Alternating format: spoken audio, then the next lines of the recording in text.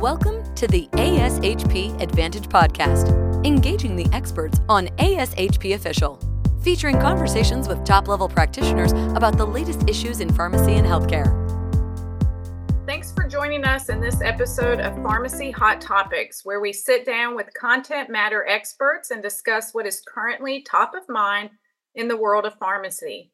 My name is Jennifer Clements, and I am Clinical Professor and Director of Pharmacy Education at the University of South Carolina College of Pharmacy in Greenville. And I'm joined today by Diana Isaacs, who is Clinical Pharmacy Specialist and Director of Education and Training in Diabetes Technology at the Cleveland Clinic in Cleveland. Today's episode is part of the ASHP Advantage podcast series, Engaging the Experts, and this features conversations with top-level practitioners. This episode is sponsored and supported by Novo Nordisk and is for informational purposes only and not approved for continuing education credit. Diana, thanks for joining me today, and we're going to go ahead and get started as we're going to focus on pharmacotherapy for obesity. And the first question that I wanted to hit on is guidelines. We could really go back to probably 2013 when we had the American College of Cardiology, American Heart Association, and the Obesity Society guidelines. But those are clearly very out of date, being published more than 10 years ago. We have endocrinology guidelines, the Obesity Medicine Association, and then, of course, the American Diabetes Association, if we focus on people with type 2 diabetes that are also living with obesity. So some of these have been published, more recently based on maybe a specific population, or this is their area of specialty, so they get updated quite frequently. And then, of course, I think some need to be updated. I know for myself, I kind of I still look at ACE, so the American Association of Clinical Endocrinology. And then I also look at the American Diabetes Association because I feel like, especially in the 2024 standards, there was some great updates within their section. But then again, we know that it is common for people with diabetes to be living with obesity. So I really reflect on these guidelines quite often, but I'm curious from your perspective, especially in an endocrinology office, what's your preference for guidelines when you look at obesity or weight management? Yeah, well, I think in terms of guidelines, the best guidelines are the most current ones because this is such a dynamic and changing field. We're constantly getting new agents. And so you could have a great organization putting out great guidelines, but if they're 5 years old, that's going to be not as useful in clinical practice.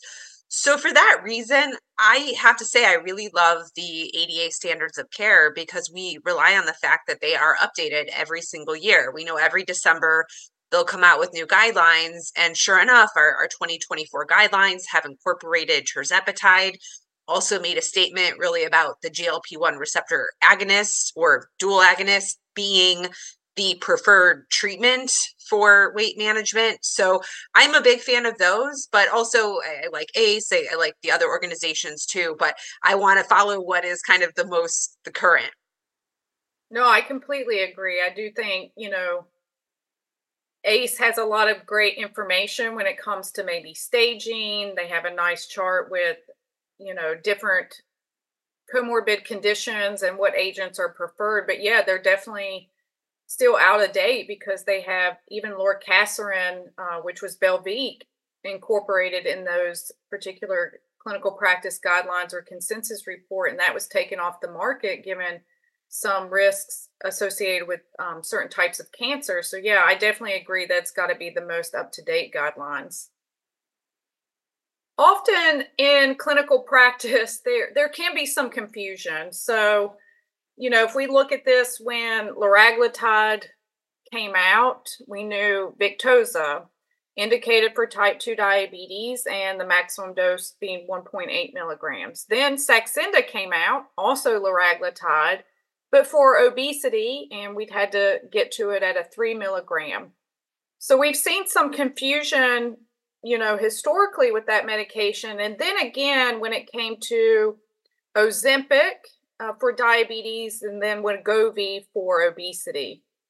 And now we have Mounjaro and Zepbound for tirzepatide. So often what happens in clinical practice is when one medication has been available historically for type 2 diabetes, people have used it off label among people that are living with obesity but don't necessarily have diabetes. And this has caused maybe it's clearly some confusion, but also I understand people are trying to get them the medication that they may need to be successful before the actual medication for weight loss comes out and is available in the market. So there's a lot of confusion or off-label uses. And so from your clinical perspective, how are you interacting with patients and what are you telling them? Because I'm sure you've encountered people that don't have diabetes, but they want this medication because they know about the weight loss. And how are you working through that, given that, again, they don't have diabetes and maybe that drug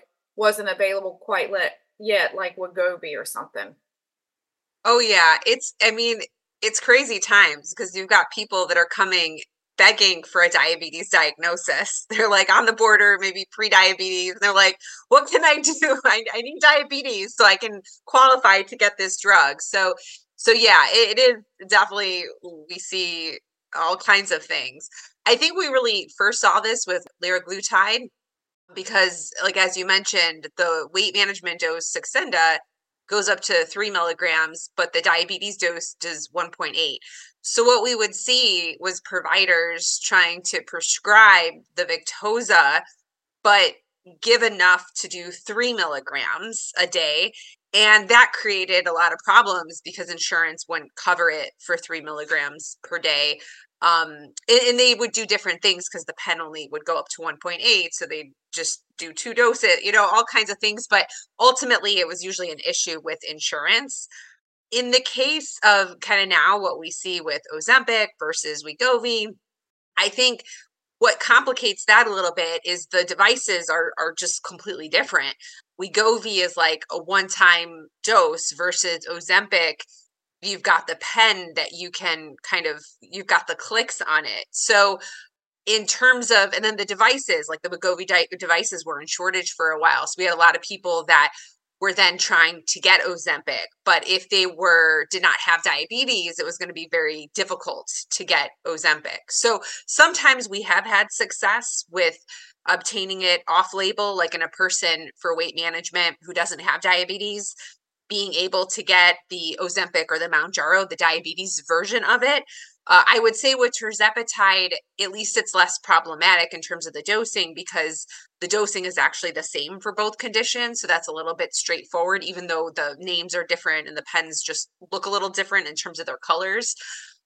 So it's interesting, but ultimately a lot of times it does come down to insurance. And if someone doesn't have a diabetes diagnosis, trying to get the diabetes version can be a problem, or sometimes initially they get it, but then their insurance plan catches on and then they deny it after a few months, which creates that problem of starting it and then having to stop it. So yeah, those are kind of some of the things we're seeing.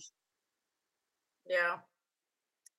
Well, we tend to focus on, people living with type 2 diabetes, but often the question could be, well, what about those with type 1 diabetes?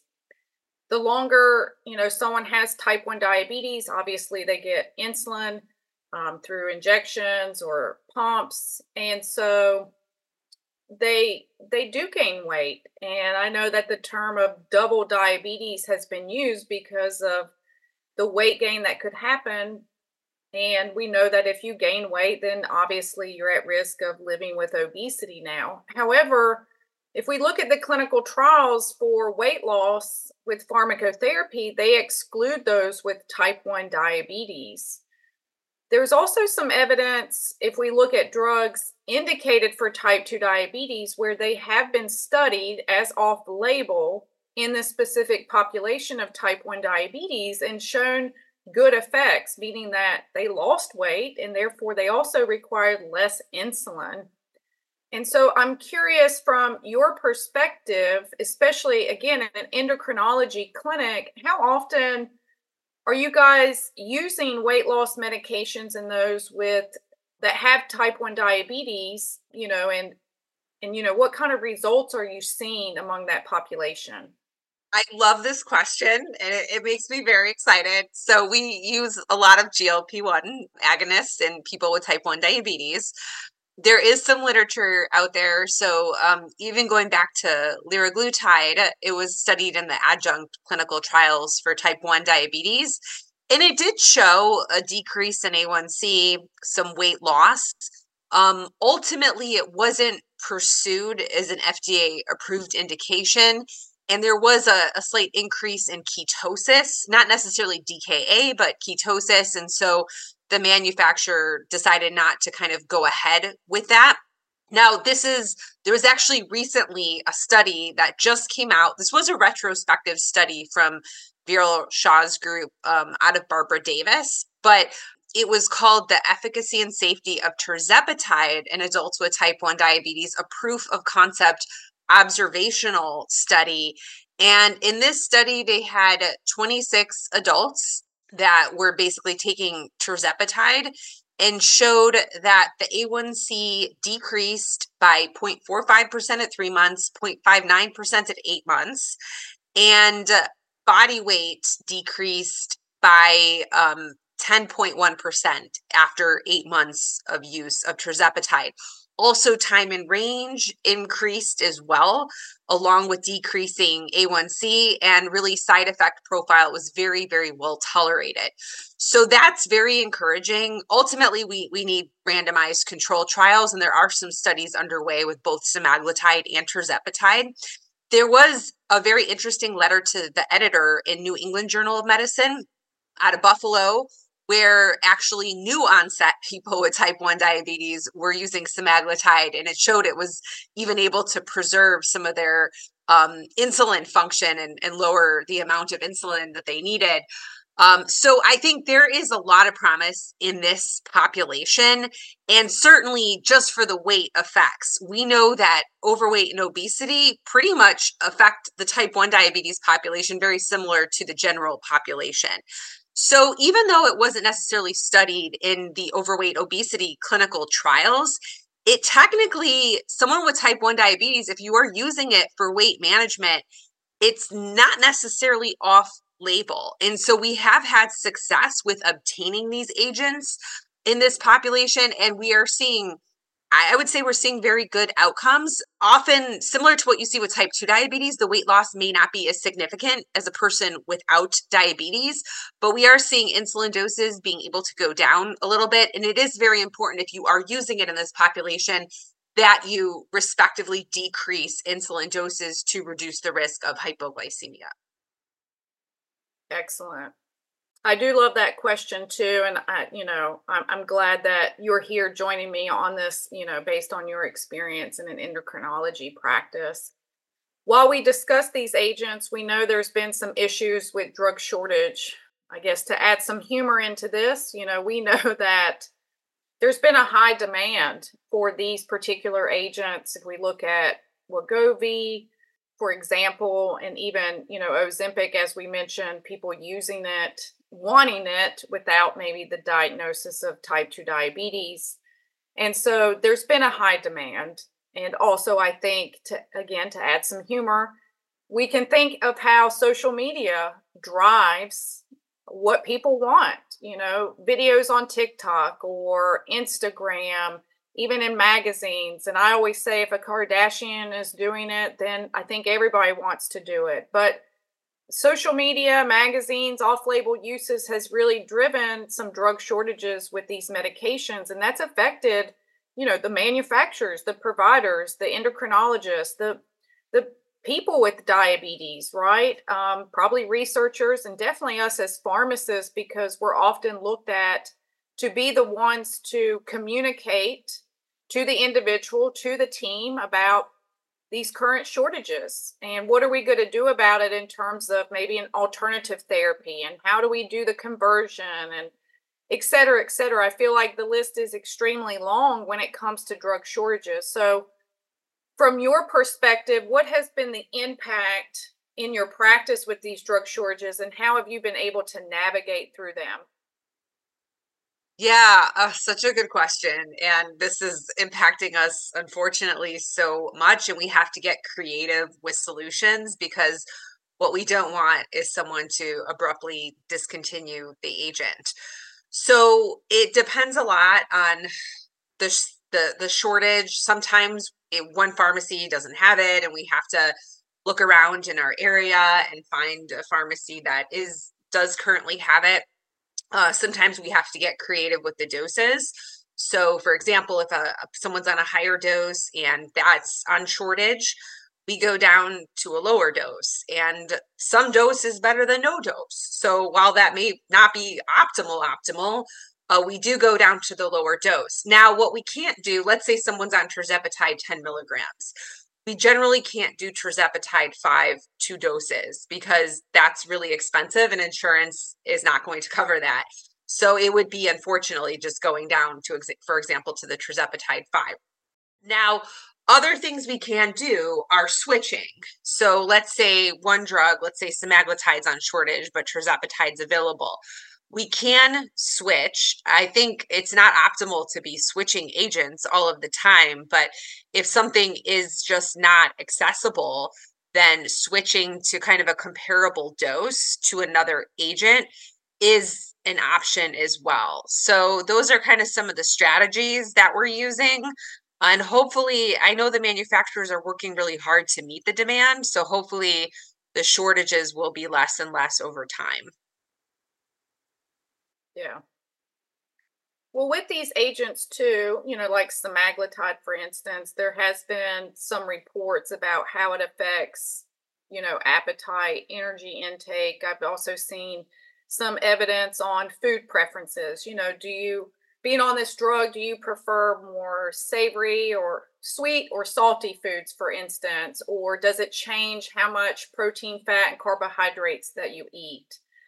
I know if we kind of switch and look at tirzepatide, and particularly if you look at some sub-study analysis from SURMOUNT-1, there's also been some evidence regarding that drug with changes in body composition, particularly at 72 weeks. So really showing that it lowered body weight with greater fat mass loss than lean mass loss.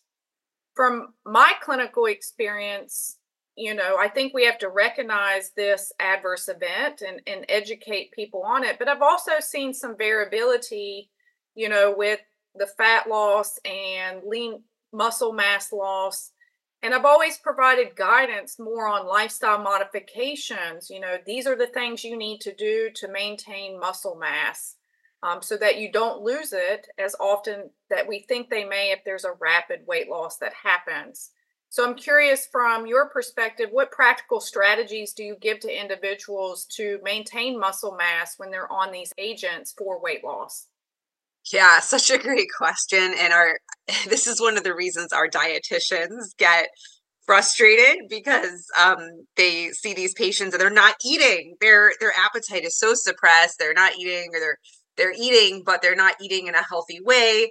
But they're still losing weight, so they're happy about it. But so this is a very, very important issue. And my advice is utilize the dietitians, refer to the dietitians. I think it's very, very important if someone's appetite is suppressed to make sure they're eating healthy and they're getting good quality nutrition.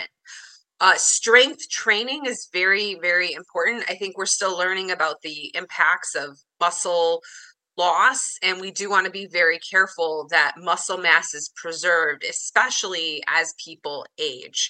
And so exercise is extremely important. Most people don't get the recommended 150 minutes a week of aerobic exercise and at least 2 to 3 times per week of strength training.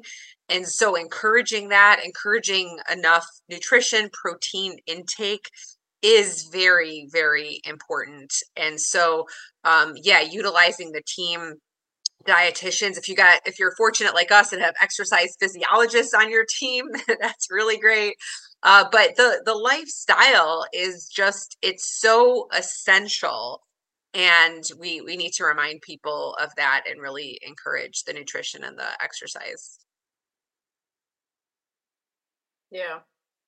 And while we're speaking of this weight loss, I think we have to think about the target we set with individuals, as well as then once they achieve that, there may be a point where they plateau. So I've always, with kind of a target, encouraged the individual to always continue to think smart. It goes back to the basics of a specific, measurable, obtainable, realistic, and timely goal that they can achieve over a certain period of time.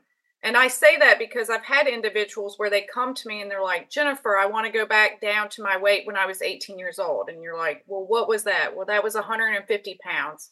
Well, you're at, 290. That's a long journey ahead of you. Let's break it down into smaller goals. So I think that's a very practical strategy to get them to where they want to go. But I also like to focus on, why this sort of weight loss, we generally say 5 to 10% can benefit them, because it goes back to improving their quality of life, improving cardiometabolic parameters. But when people hit plateaus, I think we have to look at many different things. How much weight have they already lost? Lifestyle modifications, what further things can they do? And I really liked in the last topic how you highlighted the role of dietitians. It's not always on us as pharmacists. We're the experts in the medications, but to manage obesity and to provide person-centered approach for weight loss, it requires a team. So there may be times when someone plateaus in their weight that we rely on other healthcare professionals to help us out, because it could reflect on what they need to do with lifestyle modifications and anything like that. As pharmacists, we would evaluate, is there any new medication that's preventing weight loss, So I'm curious, from your perspective, are there any additional practical tips that you do in your practice when it comes to weight targets and plateaus? Yeah, well, going back to dietitians and team-based care, I think the behavioral health is also a key component as well. And we know people eat for various different reasons. It could be emotional, stress-based. And so utilizing our behavioral health team can be very beneficial as well as needed. I think, to your point, it's important to look at how much weight has been lost. We know, yes, there's a ton of benefits from 5 to 10% weight loss. And now, in fact, we see if people can achieve 10 to 15% weight loss, that in terms of the cardiovascular benefits, blood pressure, diabetes, lipids, sleep apnea, arthritis, there are so many benefits. And that 10 to 15% seems to be key. So if someone has already lost that amount of weight, I think it's about kind of setting up those realistic expectations that they're doing very, very well. And if they can maintain that weight loss, they're going to have a lot of health benefits. They don't need to reach the weight they were when they were 18 years old. So I think level setting in that capacity is very, very helpful. Now, if someone would highly benefit from losing more weight, or maybe they haven't achieved that 15% yet, then I think utilizing that team-based approach for sure is very beneficial. And also just reevaluating the pharmacotherapy as well. Some people are on agents that make it more difficult to lose weight. It could be psychiatric medications. It could even be a diabetes medication like a sulfonylurea or insulin. So we should definitely look and see, are there medication changes that we could make? And then depending on the agent that they're on, if they're on one GLP-1 receptor agonist, is there another one that now may have higher efficacy that we can potentially switch them to? Can we put them at a higher dose? So I think there's multiple approaches that we can take depending on the situation. Yeah, it's all about the person-centered approach. For the last question or topic, it really focuses on monitoring and the frequency of, I guess, how often you would bring someone in for follow-up. Of course, we could look at a specific agent, and based on its mechanism or adverse events, we know what to monitor. And of course, we're talking about weight loss, so we could monitor their weight loss over time, absolute or a percentage, and then also measuring waist circumference. And there's maybe some other ways people do it in certain practices. I know from my point of view in a primary care office, I often would try to bring people back monthly for at least 3 months when starting an agent, just to kind of touch base, talk about tolerability with that drug, because for some instances we may be going up on it at that month, or I could do it through telephone and even sooner. I didn't really encourage them to weigh themselves every day, really try to limit that, and look at the patient, just because I didn't want them to get frustrated if they didn't lose weight, for instance, or maybe not as quickly as they thought they would be doing. But I think there's different strategies. And of course, sometimes where I practiced, it was a rural area, so they can't always come back as frequently. So I really just tried to work with them as best as possible, touching base through telephone, in different strategies. But I really try to touch base monthly for at least 3 months before maybe extending it out, depending on their progress.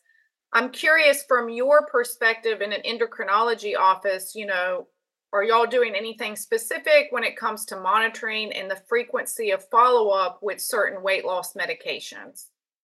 Yeah, so follow-up is really important. And I think it's important that people feel that they have a team backing them up, they have a support system. And especially in the beginning of someone's weight loss journey, having that more frequent follow-up. I mean, when you look at the intensive lifestyle changes and the clinical trials done with a lot of these agents, they were following up quite frequently initially, like even up to every week or every 2 weeks. So I think people definitely benefit from frequent follow-up, especially in the beginning. And so that can vary a little bit. It helps when you do have multiple people on your team, so it's not one person reaching out to every patient like every single week. So if you can alternate it with, for example, dietitian, you've got your endocrinologist or primary care provider, you've got your pharmacist and any others, any behavioral health psychologists, social workers that you may have on your team, helps tremendously. But I think it doesn't have to be. With virtual care, we're able to do a lot more. And so a lot of our follow-up it can be a phone call, it can be a virtual visit, a Zoom visit. We also do shared medical appointments, so people really gain peer support from that, and it's a more efficient way to see a larger volume of people as well. I think with these GLP-1 agents, that at least monthly makes a lot of sense, especially in the beginning, because of the fact that we're titrating it at those intervals usually. And so it helps to evaluate the side effect profile of it. And one thing that's especially important is if people are experiencing a lot of GI side effects, we do want to make sure we're actually monitoring kidney function as well, because although not super common, they can cause acute kidney injury, which is more common in people that have those severe GI side effects. So I think it's important we're checking in on that. And we're doing person-centered titration. We're not just automatically saying, okay, it's been 4 weeks, you must go to the higher dose. We're checking in on those side effects and we're tailoring it to the individual as needed. Mm-hmm. Yeah, I agree. That's great. So we covered a lot today in this episode. I mean, I think some key things to highlight is we want to use the most recent guidelines, and some do need to be updated because we have new medications, and there's going to be a lot coming in the pipeline. So I think it's something for organizations to consider to update on a frequent basis. We know that there's been some maybe questions in clinical practice regarding off-label uses, and because of other factors, we've seen some drug shortages with newer medications, even ones for type 2 diabetes. And so we need to really navigate through that. And I think overall, with our last couple of topics, we've highlighted the role that person-centered approach has with weight loss, particularly being part of a team and utilizing our other team members to help that person be successful, and how that can look different for each individual depending on what medications they're on. So going back to how often we come in for follow-up, what we're specifically monitoring based on their tolerability and efficacy as well. But that's all that we have today. Again, my name is Jennifer Clements, and I really want to thank Diana Isaacs for joining me today for this great discussion. We hope that you learned something as well as enjoyed today's conversation. Be sure to subscribe to ASHP Podcast through your favorite podcast provider. Thank you.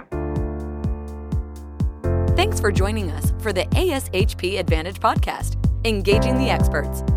Be sure to visit ashp.org/podcast to discover more great episodes, access show notes, and download the episode transcript. If you loved the episode and want to hear more, be sure to subscribe, rate, or leave a review. Join us next time for more expert perspectives on ASHP Official.